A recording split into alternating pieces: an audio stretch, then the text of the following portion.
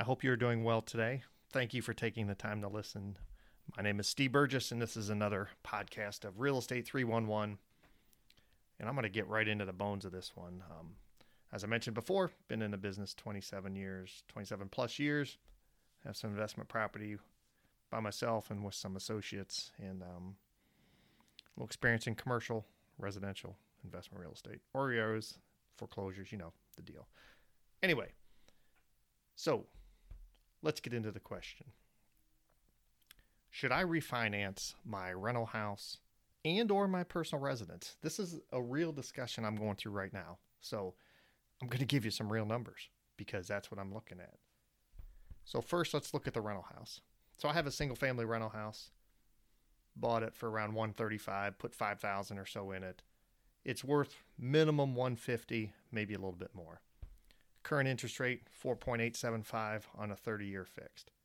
So, do I refinance it? Well, that one's a no-brainer. I'm going to refinance it, and here's what I'm looking at.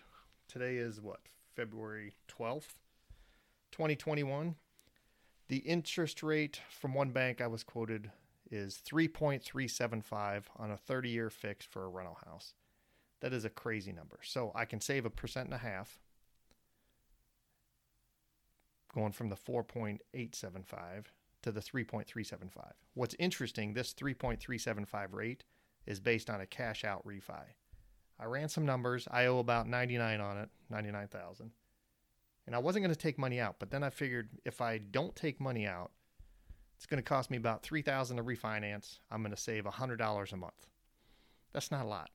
Or if you do the interest rate I got was based on a 75% loan to value ratio, because I told the bank what's the most I could take out with the lowest interest rate. Well, it's 75% LTV.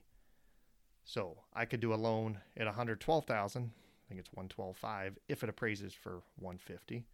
I can take $10,000 to $12,000 out of the house after closing costs, and my payment's going to stay the same as it is today. So, does that make sense? It does to me. I'm going to put $10,000 in the bank. My payment won't change. I'm going to have a 30-year fixed interest rate at 3.375 with what's going on everywhere. You cannot tell me interest rates are going to stay the same in 5 years. So, that being said, I think I've been saying that for the last 10 years that interest rates have to go up. But when the government makes the rules, it kind of goes out the window. So that's what I'm looking at with my rental property. Do you have rental property that you're looking at and assessing? Put some numbers to it. I got a friend who has 2 rental houses. They have the same question. The one spouse, he wants to get it paid off. He doesn't want to take money out. His wife, on the other hand, she's on the same lines as me. It's a long-term hold. Might as well fix it with some long-term fixed-rate debt. It seems to make a lot of sense. So they could put, probably in their position, they can put $40,000 in the bank. Their payment will barely change. So they'll make the same amount every month from their tenant, but now they have some cash to play with to either go buy another property or put down on something else they're looking at. So that's a route I'm going to go. I'm going to refinance my rental house. I'm just waiting on second numbers from the second bank to see. Okay, now the second question is, do I refinance my personal residence? That's a little more difficult question because I'm set up right now at a 2.625% interest rate, 2.625 on a 15-year fixed. That's pretty good. So what I'm looking at is house is worth, I don't know. I used to say it's worth $350, but this market today, maybe it's worth $450. Maybe it's worth $400. I owe about $120 on it, so I have plenty of equity and plenty of ability to make some decisions and play with some numbers. So about 8 years left on my current term. I could let it ride and be just fine. If I refinance it, it really, with my interest rate, doesn't make sense to refinance just the current balance. So here's the question. Do I take some cash out of the house? It's a tough one. I could do a new 15-year fixed at 2.25% with taking cash out of the house. I'm sure it's going to be, up to 75% LTV. Will I do that? No, because that would be taking $100,000 out of my house. Should I do it? Maybe I should. I don't know. That gives you a lot of money to play with. Gives me money to invest in something. So I'm looking at taking 25, 50, 75, 100 out. It's a tough one. If I take 100 out, I think my payments stay the same, but I restart the 15-year. But we are also fixed debt at 2.25% for 15 years. What's a savings account going to be paying in 5, 7, 10 years? I don't know. What also is weighing into the equation is, are we going to downsize in a couple years? About a year and a half, going to have the youngest off to college. So do we need this house? Well, the answer is no, we don't need this house, right?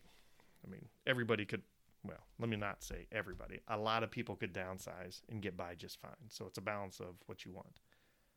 So that's what's going through my mind right now. I guess there's two ways to look at it. So from the math point of view, there's no doubt you should refinance your rental house and take cash out. From the math point of view, there's no doubt I should take as much equity out of my personal residence with fixed rate debt for both of them and have some money to invest in either more property or some other investment options. From the math point of view. Now you talk to some people, listen, and I don't like debt, but I don't have a problem with real estate debt. Some people, they don't want debt at all. They want their house, their property, everything paid off so they sleep good.